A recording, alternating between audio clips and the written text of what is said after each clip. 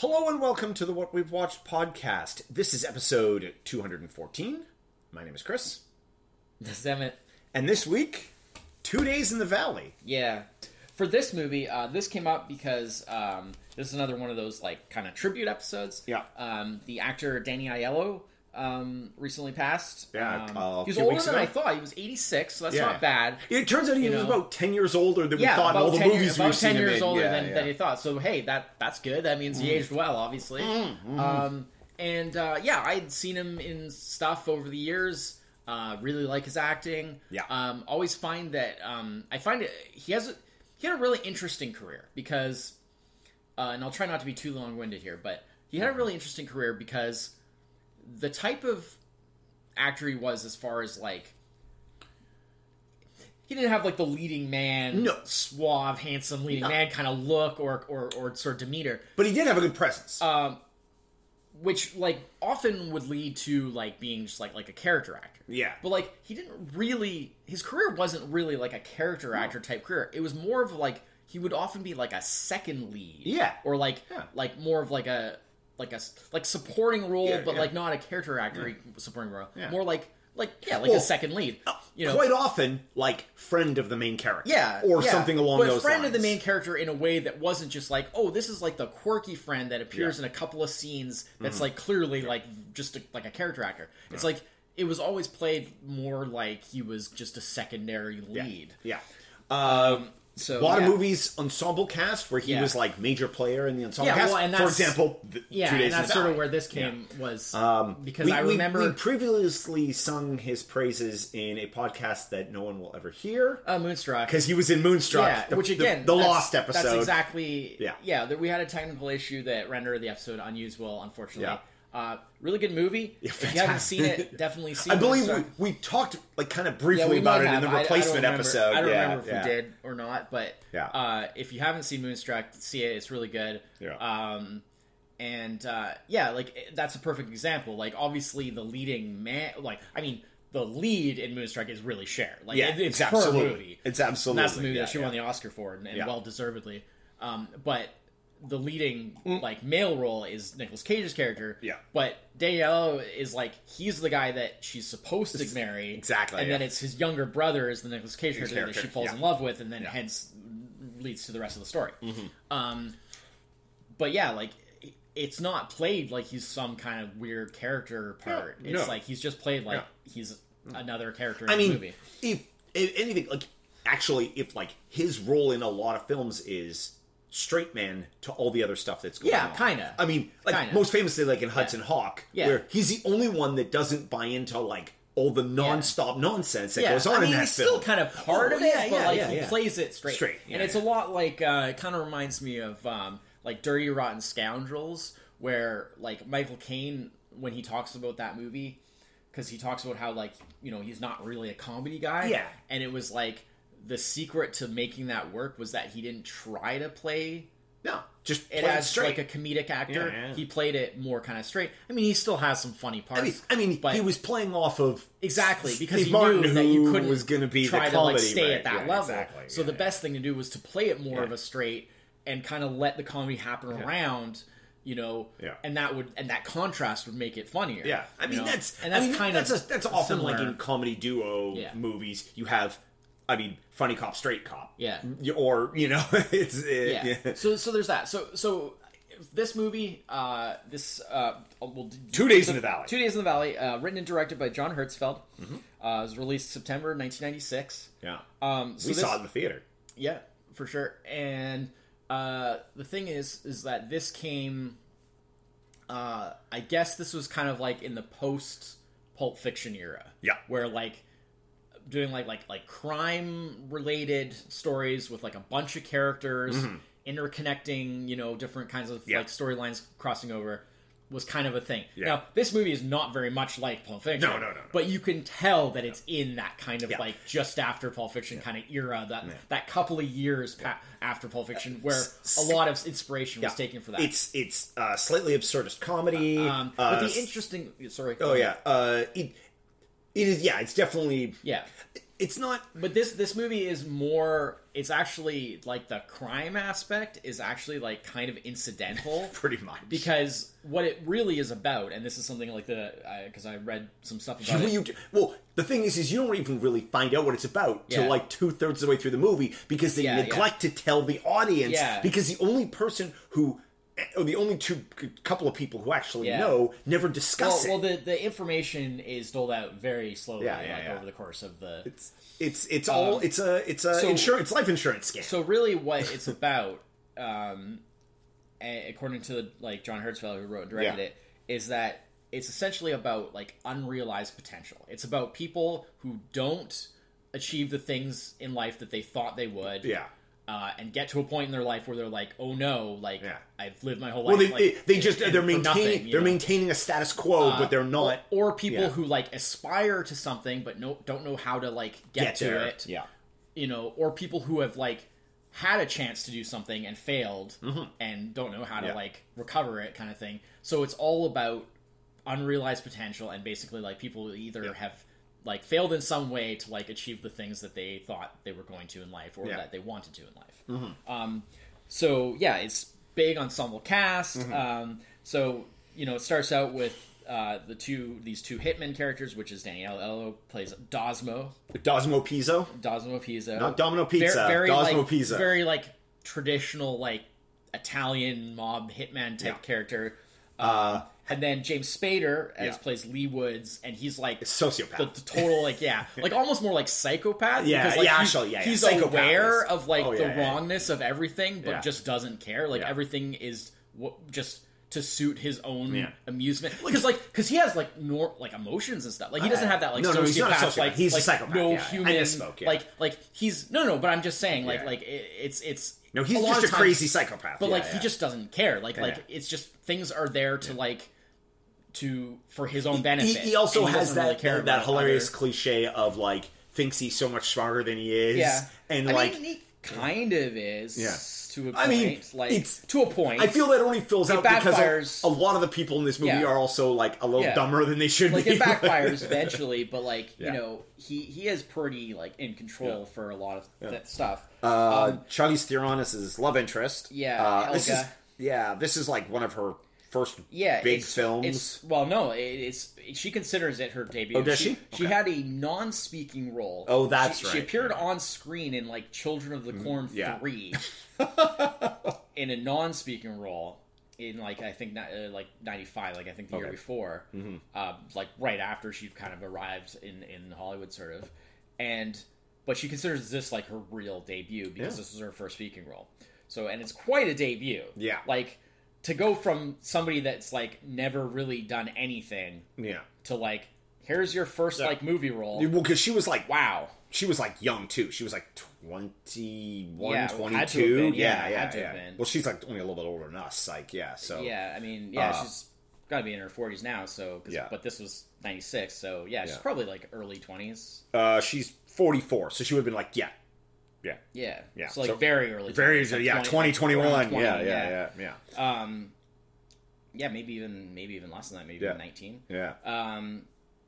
Terry Hatcher. Who was huge at the time, mid 90s. Well, kind of, because this is before Desperate Housewives. So at the time, I was gonna say it's post Superman. She was really only Lois known, Clark, right? But you got to remember, like we may be very familiar with that, but like that's a pretty specific, fan base of like this was before Marvel movies and before superhero stuff was very mainstream, and like Lois and Clark was a pretty big show for like the first couple seasons. She was on Seinfeld.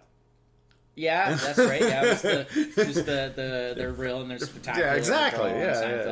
Seinfeld. So obviously at this time would have been best known for Lois and Clark playing Lois Lane. Yeah. This is before Desperate Housewives, which was definitely the biggest thing she ever did as far as like general mainstream recognition. Yeah. Because she did Tomorrow Never Dies right after this. Yeah. So there's that. Interestingly, she was nominated for the Razzie for Worst Supporting Actress. Partly for this movie. It was a duo thing. It was for this movie and for Heaven's Prisoners. Oh, the same year. Now, I actually have to say, I thought she was really good in this. I thought she was good I didn't really remember what her performance was like, And so I was all prepared to just be like, oh, whatever. And then, like, watching it, I was like, she's actually quite good in this. Heaven's Prisoners is a terrible movie, and that definitely deserves the bad thing, but, like, this movie does not deserve and I forgot, a small tie-in to a movie we talked about 2 weeks ago. Yeah. She was in All Tied Up with Zach Galligan from Gremlins. Sure. I never heard of that movie. Early 90s. All right comedy. Yeah. So basically, she plays Becky Fox, who's like an Olympic skier. Mm-hmm. And she's staying, or she has her ex-husband is staying with her. Yeah. And Roy. Played by Peter Horton, who's not that well known now because he stopped acting soon after this. He did a bunch of acting. He was on some show for multiple seasons. So, like, he was a fairly familiar face. But 30-something. 30-something, yeah. He was on 30-something for about 4 or 5 seasons. 4 or 5 years, yeah. And so he was a pretty familiar face at the time, but he stopped acting soon after and went into mostly directing television things. Also like in a favorite of yours and mine, Brimstone. Because he was the main character playing off of Lucifer in Brimstone. Really? He was the main actor in Brimstone. Really? Yeah. It was him and so that must have been, like, one of the last things he did. That was... I mean, he still acts occasionally, but... That was 98, 99. Yeah, so that's still 90s, He mostly... it was him and John Glover. Mostly directs and writes. And also probably the last thing Lori Petty was ever in. Yeah. He mostly writes and directs. Oh, yeah, okay. Especially for television. He used to be... another claim to fame is he used to be married to someone much more famous, which was... he was married to Michelle Pfeiffer. Oh, so, right. Yeah. But yeah, so... He might not be as recognized now just because he hasn't been acting that much in the last 20 years. But he's still around. Yep. And then there's... we're introduced... There's another character is Teddy Peppers, who's like a... I think he's a film or TV writer. He's both. He's done a little of both. He did a TV show that... that's right. He did a TV show that everybody liked. And then there was like a movie that bombed, and he basically hasn't really worked since. Yeah. And the whole idea is he's kind of like suicidal. Yeah. And like he's just kind of like wants to end it. He's got... All he really cares about is he's got this little dog that he cares about. Yeah. But he figures, the dog will find a better home. He hasn't made the rent in months. Because his landlady or whatever that's there, which is Louise Fletcher, plays his landlady. One scene... Like she's so good. She's really good, and she's probably best known for like Nurse Ratched in One Flew Over the Cuckoo's Nest. Yeah, she's a great actress. Okay, brief aside here. She has like one scene in this. That scene in the park with him and Austin Pendleton. Yeah, who plays like the other like actor director that like knows. Yeah. Now there's a character actor. That guy. Yeah. That guy. Well, most people probably won't recognize the name, but if you see the face or you've seen, you will have seen him. He's the head jerko in Short Circuit. He's been in 1,000 movies. Like, 80s, huge 80s. He's a true character. Yeah. But holy cow, that it's so brutal. It's bad. It's so brutal. Yeah. He epitomizes like L.A. slimeball, Hollywood slimeball, and then not even meaning to really, but just being like he just thinks it's a little bit of like chit chat and banter. He just comes across as like the worst. Teddy's like on the verge of suicide. Yeah, and Teddy's played by Paul Mazursky, who's more known as a writer, but is acted, and you'd recognize him in things. Mm-hmm. But he's like a really, really high end writer of like film and TV stuff. And then really good character in this. Like not a huge role, doesn't do a lot, but like he adds a lot of interesting spice to the mix. Yeah. I mean, it's really great because like later on, we got a pair. Oh, okay. Yeah. Later on with the whole like when because basically what happens is that they Dosmo and Lee, the Daniel and James Fair, the hitman, they were hired to kill Roy. Becky's ex-husband, and they go in and they do it while like in her house. Yeah. Well, they never in her bed. They didn't tell her when they were going to do it, but they knock her out and do it right there. Yeah. And so they come in and they they kill him there. So basically so then Lee... Tell me about the Koreans. Being like... Yeah. You get 60 seconds. Lee being like the total psycho. Yeah.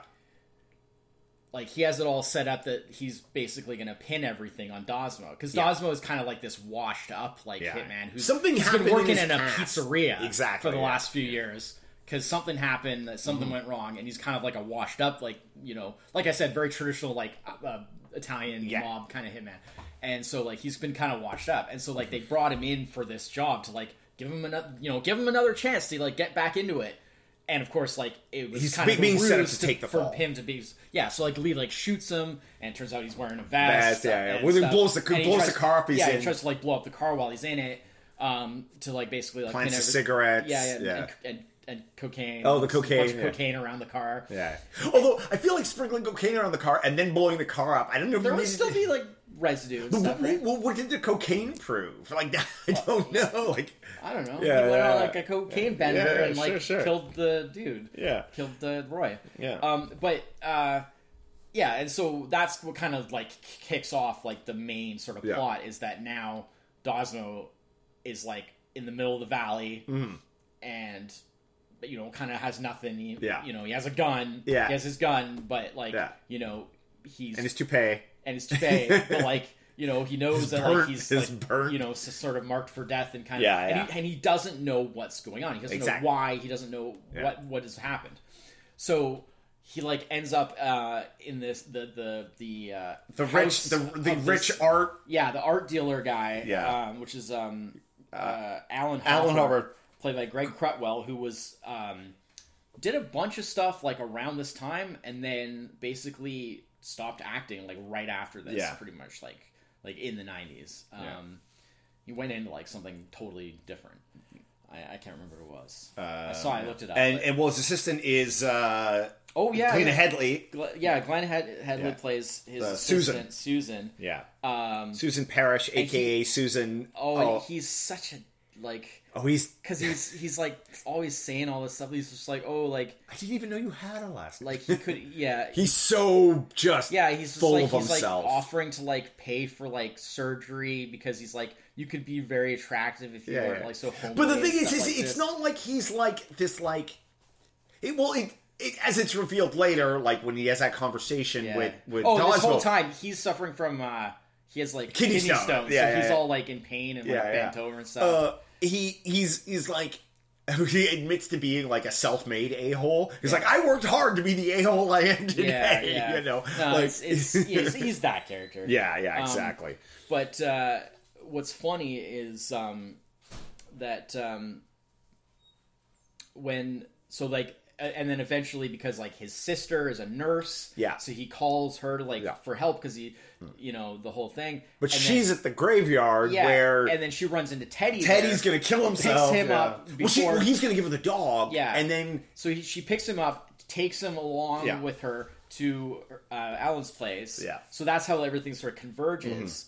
But what's crazy is, like, the reason why I brought this up... it's because everybody's, like, doing their own thing. Yeah. Everybody's living their own life. But the reason I sort of wanted to get it to that point was because what you were saying about with Teddy being, like, sort of an interesting character. Because you have a situation of, like, Dosmo is, like, holding everybody at gunpoint. So, like, he also hates dogs. And dogs hate him, and that makes him nervous. Yeah, and Alan's dog is, like, kind of, like, the only thing that, like, Alan cares more about his dog than about, like, other people. Yeah. And then, you know, Teddy has his dog. So it's like... another dog! Yeah, another dog. And so Dosmo's whole thing is he's, like, holding everybody hostage kind of in the house, trying to figure out, like, sort of what to do next. Yeah. But the thing is that, like, this isn't... Like, he doesn't even want to be in this situation. No. Like, he doesn't want to... He's a professional. He doesn't want to, like, shoot anybody that he's not... Like, that's not his job or that doesn't deserve it, right? And so, like, you know, he's just kind of in a bind. And so they have things, like, where he's like, we're gonna go do this or whatever, right? And then, like, Teddy's just like, well, no. And then... And of course, like... Getting shot is like no threat to him because he was about to commit suicide and shoot himself anyway. Completely like stares him down. They're on this kind. They have this kind of like standoff moment because the whole thing. Teddy's actually writing all this stuff down in a notepad because like this is gonna make a great movie. And he's like, "What are you writing? Stop writing!" And they reach this kind of standoff where it's just like, well, that's not really much of a threat to Teddy because he was about to shoot himself and kill himself anyway before he was picked up, right? So like that kind of throws an interesting wrinkle in, right? I love the thing about the when Dosmo's like, you know, you got any like pasta in the house? You know, fasuli or whatever. Yeah, well, you know, what is it? He says about like the sauce. What do they call the sauce? Like, what do they call that? The tomato sauce. Yeah. But there's a specific name. Oh God, it's gonna. It doesn't matter. I know it doesn't matter, but it's gonna bug me now. Yeah. You know, it's like marinara, right? Like where he's like, "Oh, you got any, like pasta in the house, marinara, blah blah," and then they're just like, "You want us to cook for you?" And he's like, "No, I'll cook." Like I just need because of course he's like that's what he's into. Mm-hmm. Yeah, and then like sort of, you know, that's kind of how that, and then eventually, I guess there's the cops. Yeah, well, so Jeff Daniels and Eric Stoltz. Yeah, and.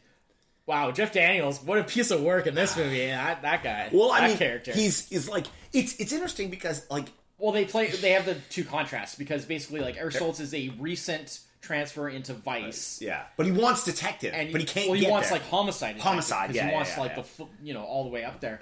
But like he hasn't been able to make it and he just gets ping-ponged around. Figure out like what is he doing wrong? Like what is he not doing well enough to like get there, right? And so he's like recently like and a device, and then his partner is Jeff Daniels' character is Alvin Strayer, and he's like the total like burnout like cop who's been doing this for like a long time. Got divorce papers from his wife, and it's just like you know, it's just he's just so sad.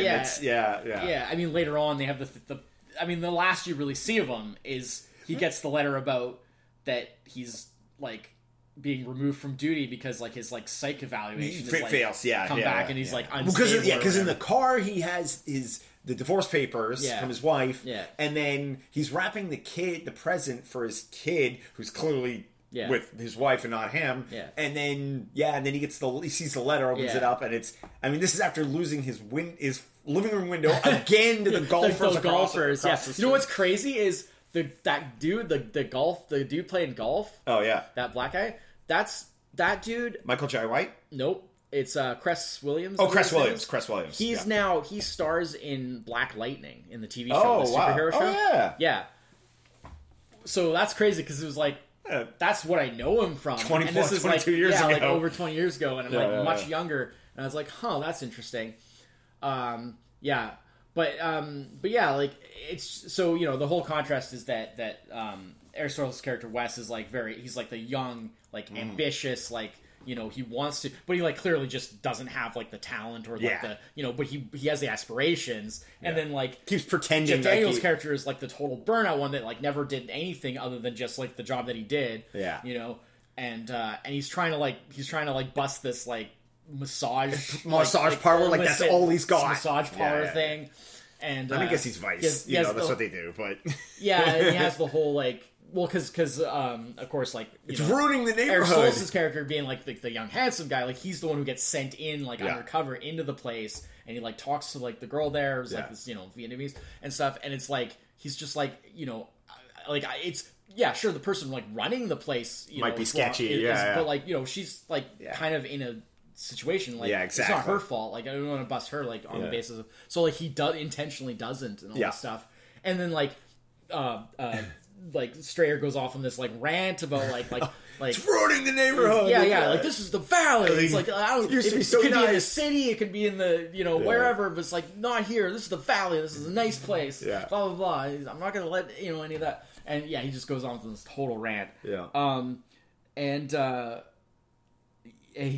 course the way that they get mixed in is because when Becky wakes up. Because, like you said, they drug her before they kill Ray, so that she won't like wake up. Well, she goes running out of the house. She was running out of the house. You gotta help me! We gotta call the cops. Yeah, we are cops. Yeah, and so that's how they get mixed up with it. Although not for very long, because that leads to like proper like homicide detectives. Keith Carradine shows up. Keith Carradine, plays one of them. What is it like? I think it is like Detective Creighton. Yeah, it doesn't really matter. They're like very small role. Yeah, But yeah, like, you know... he gets shot. It's just one of those things where there's... Everything kind of, like, leads to something else. Yeah. And, like, everything kind of has a tie. And then, you know, eventually, like, you know, probably over halfway through, it's, like, revealed that, like, it was actually Becky that hired and they were going to kill Roy, but she didn't know that they were going to kill her and kill him in her house while she was there, and so she's mad about that. But like the thing is that the whole point is that she doesn't know when it's going to happen or like how. She's an alibi basically. So she has no like. The problem is she can't give away any information. The money is in the house, and the house is full of police. Yeah, exactly. And so Lee, so Lee has to like go to the house to them. But, it is. Yeah, of course, like now the cops are there, and it's just Well, and then her and Charlize Theron have the fight, and Charlize Theron gets shot and ends up. Yeah, it is like it's definitely like there's basically like there sort of end up basically being two stories going on. They're related via Dosmo's character. It kind of comes together at the end, where because like after because they basically just end up outside her house where and Charlize Theron is dying on the street. Yeah, and so of course like the nurse stops. The nurse wants to help and blah blah blah. And at which point, and Dosmo realizes because he saw the picture of her. He knows what's going on, and so he realizes that that's related to things. So then they end up having the big shootout, and blah blah blah, and So well, Eric Stoltz ends up being there because he just won't leave it alone. Well, because he wants to he's ambitious and he wants to solve it. And, so it's very much the sort of. Meanwhile, through all this, like the kind of central thing is like the Glenn Headley's character Susan, who's like the assistant to the art dealer guy. The whole thing has been kind of like this sort of connection between her and Dosmo that's been kind of developing where. Well, she really early on, she's like, "You seem very familiar." She knows she remembers him from the pizza place. But like, there's this whole kind of thing where like he treats her like in a nice way because it's like he treats her with respect, unlike Alan. And there's no like baggage there because he doesn't kind of take in any sort of like specific expectation of like this is who you are or who you're supposed to be. Mm-hmm. And so going with that theme of like people who, of unrealized potential, people like whose like lives didn't turn out like how they wanted and stuff like that or how they thought, it's like, well, because they're just meeting, like it's almost cause this like romantic comedy element to it in a way, because it's like they're just meeting and it's like what their past is has no like sort of bearing on like, the connection that they make, because it's all about like how they see each other as people, and it's like even though she knows that like he's a hitman and he's holding them hostage, it's like the way that he acts and especially the way he acts towards her doesn't really this is LA fit with that. And of course in the end it's like because he saves the detective there and then or the detective Eric Stoltz's character because he gets wounded in the shootout with Lee, saves him, the final shoot. Wes just waves him off. He lets him take the money, and so he takes off with Susan money, and he's just like and so the whole thing becomes like, oh, you can just open. They do the drive off. And it's just like, oh, maybe we could just open a restaurant or whatever, right? Because obviously being a hitman is not really his thing anymore. No, it seems to there's bad luck. Sort of a happy ending for them. For sure. Way. I mean, everything else is kind of a total mess. All the bad people get killed. Other than Terry, bad people. Other than Terry Hatcher, who actually gets away. At the end there. Well, which to be is fair, I didn't. To be fair, I mean... I didn't expect that, actually. I'd forgotten that she got away. I mean, to be fair, it's kind of like... They made out like something was going to happen when she starts the car. They do all these, like, close camera zooms when she puts the key in the ignition, and you're like, they put a bomb in the car, and then she just starts up and drives away. To be fair, I mean, like, all she wanted was just to be able to, like, live her life, like, her own thing, and not have this thing, because, So I mean, like, it's not necessarily a thing like, oh, she got away with it and now she's gonna. It's just like she's just gonna go off and live her life. Like she's not like a. I mean, she did plot to kill her husband, but but I mean, like we see, like the way that he is and stuff like that. It's like I mean, like he's almost on the verge of like rape. Yeah, he's a piece of work, right? Yeah, and she says that he was like. Which is why there's that scene between her and Helga, where like Helga's like, "Oh, you're holding Roy back," because like Helga kind of fell for Roy a bit, despite Helga being with like James Spader's character. like he's being such a psychopath, that's like not healthy. Although she seemed a little possibly. Well, there's nothing healthy about any of that. No, not healthy people. Any of this situation. Yeah, but basically, but like she clearly like essentially didn't know Roy. Becky's thing was basically that like. She basically claimed that like Roy was like abusive. And that I mean, it was obvious the way he behaved. She was having to pay him like alimony, and stuff, right? Because he doesn't make any money or whatever. Yeah. So it's like, there was a lot of things that were kind of like, okay, it's pretty questionable to hire some hitmen to kill your ex-husband, but at the same time, it seems like it's something where she felt like she had no other choice to get out from under like the connection, right? So.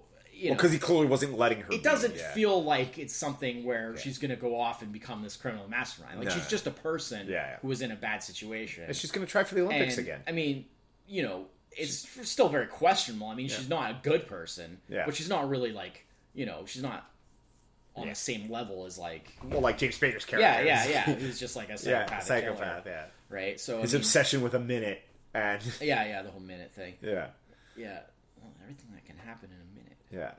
Yeah. So I mean, pretty much it's that. It's big ensemble cast. Yeah, no, it's as it says. I think it's one of those like it's a movie that a lot of people. Continuous 48-hour period. I'm surprised that like how few people like I've talked to about this movie. Like I've never heard of it. It's a little bit of a lost. I guess that's. It didn't really get too much. It didn't rate super well. It was a bit lost in the shuffle of like that. Like I say, that kind of post Pulp Fiction era. Where there was a lot of these kind of movies being made. Yeah. Even though, like I say, like it's quite different from Pulp Fiction. Released in the summer, like probably disappeared under. It's like a cross between like Robert Altman movies, and like a Pulp Fiction type thing. It's more about like the psychological stuff of like all these people and like where they are in their lives and how their stories cross over. Excuse me. And the crime aspect is like more just kind of like the crime aspect is more just something that gives the plot like some driving force. Yeah, but it's not really what the movie's about. Yeah, let's put it that way. Yeah. So, well, because I mean, most of it happens, like post crime. It's not like it's a caper film or anything. No. But I mean, they call it in like the crime movie genre because it's about somebody gets murdered. It's about like it's about like hitman and cops and illicit money and so on and so forth. So, technically, it's in that crime movie category, but it's much more. It's not really what it's about. No. Yeah. But it was good to see it again. It's a good movie. I mean, it's not amazing. Yeah. It's not like a really, but like impressive cast. They all do a pretty good job, I thought. I mean, some of the roles are a little less developed than others. Yeah. Like there's not really a whole lot to them. I mean, Jeff Daniels' character. Jeff Daniels' character, but he brings a lot. He brings a lot, but he's so briefly. It's one of the smaller characters in terms of like screen time. If he has if he has 10 minutes of screen time total, whereas I feel like the Eric Stoltz's character was maybe was given more to do, but like was kind of less with it. Little underwritten as a person. Like he just didn't really have much to him, and so I don't think that Eric Stoltz really could bring that much to it because there just wasn't really that much there to like play with. But like technically, it's a large role in terms of screen time. Well, it's interesting because it's not a film where they solve all the problems for everybody. Like no. So, they don't really solve the problems for anybody. But really, what I mean is like arguably Susan and like some of the characters, sort of like develop. Well, and the characters that die, their problems. Are solved. Their problems are solved, but forever, not in a good forever. way. But yeah, I would say it's not like a great classic or anything, but it's good. It's good like 90s movie of this type. If you've never seen it before. Give it a go. Give it a go. We just spoiled the whole thing, so probably, if you haven't seen it before, probably should have said at the beginning of the episode. I mean, that's how all these episodes go. But yeah. All right. So it was nice to revisit because I mean I've seen it since. Yeah, but we saw it in the theater, but it has been been a hot minute since I have seen it. I'm pretty sure because I watched it on DVD. I watched my actual physical DVD copy. I'm pretty sure I've never watched this actual DVD because it was pristine. Oh, like it wasn't like wrapped in plastic still or anything, but like when you popped it out, it was like these have never been popped before. It was pristine. Yeah. And I'm pretty sure I probably got it used, but it was clearly not like well used. Yeah, and because I mean, I have DVDs that like have virtually just fallen apart because I've like watched them so many times. They've gotten so much use. Yeah. But this one was like pristine, so that was kind of interesting. Although it was weird because of course it's like a super old. It's like one of those early like those DVDs that are actually from the 90s. Yeah. And it has like where like the special features are the cast list. Oh yeah. And the trailer. Yeah. That's the special features. And it's just like they hadn't quite like harnessed what they wanted to do with that. Yeah, it's got the little cardboard case and you just like put the disc. Oh, is it a cardboard case? Yeah, and it's like super like it's got like the little like the picture appears in like a little box and stuff. Yeah, like it's got the like weird like it's super super low tech. Yeah, it's pretty funny. So it's kind of a nice little sort of throwback nostalgia. I was gonna say your physical copy is as nostalgic as the film. Movies was like in the late 90s. But good Danny Aiello movie. I mean, definitely. Like the main reason for doing it, revisiting it, was that great actor. Done a lot of other great things. This was just something that came to mind as like, we could do this, and it had been a while since I'd seen it. But he's done many, many other great performances, and I think the main reason we didn't do like Hudson Hawk is because we already talked about that in the underrated movies list. Yeah. So definitely, if you haven't seen Hudson Hawk, see Hudson Hawk. Yeah, go see it. Yeah, him, Bruce Willis. Classic. Yeah, go see Hudson Hawk. Yeah, that's one of those like movies where it's like it has this reputation of like being like this terrible failure of movie, and it's just like people just didn't get it. It's just before its time. So it's just like quirky and just like strange and great. It's interesting. Like that was so much before its time versus like 2 Days in the Valley, so much of its time. Very much of its super time. duper Its time. mid 90s. Very of its post Pulp Fiction. Yeah. All right. But so thanks everyone for listening this week. So next week we'll be doing top 5 of some sort. Yeah. You'll find out when we figure it out. Until then, I'm Chris. And this is it. Cheers. Bye-bye.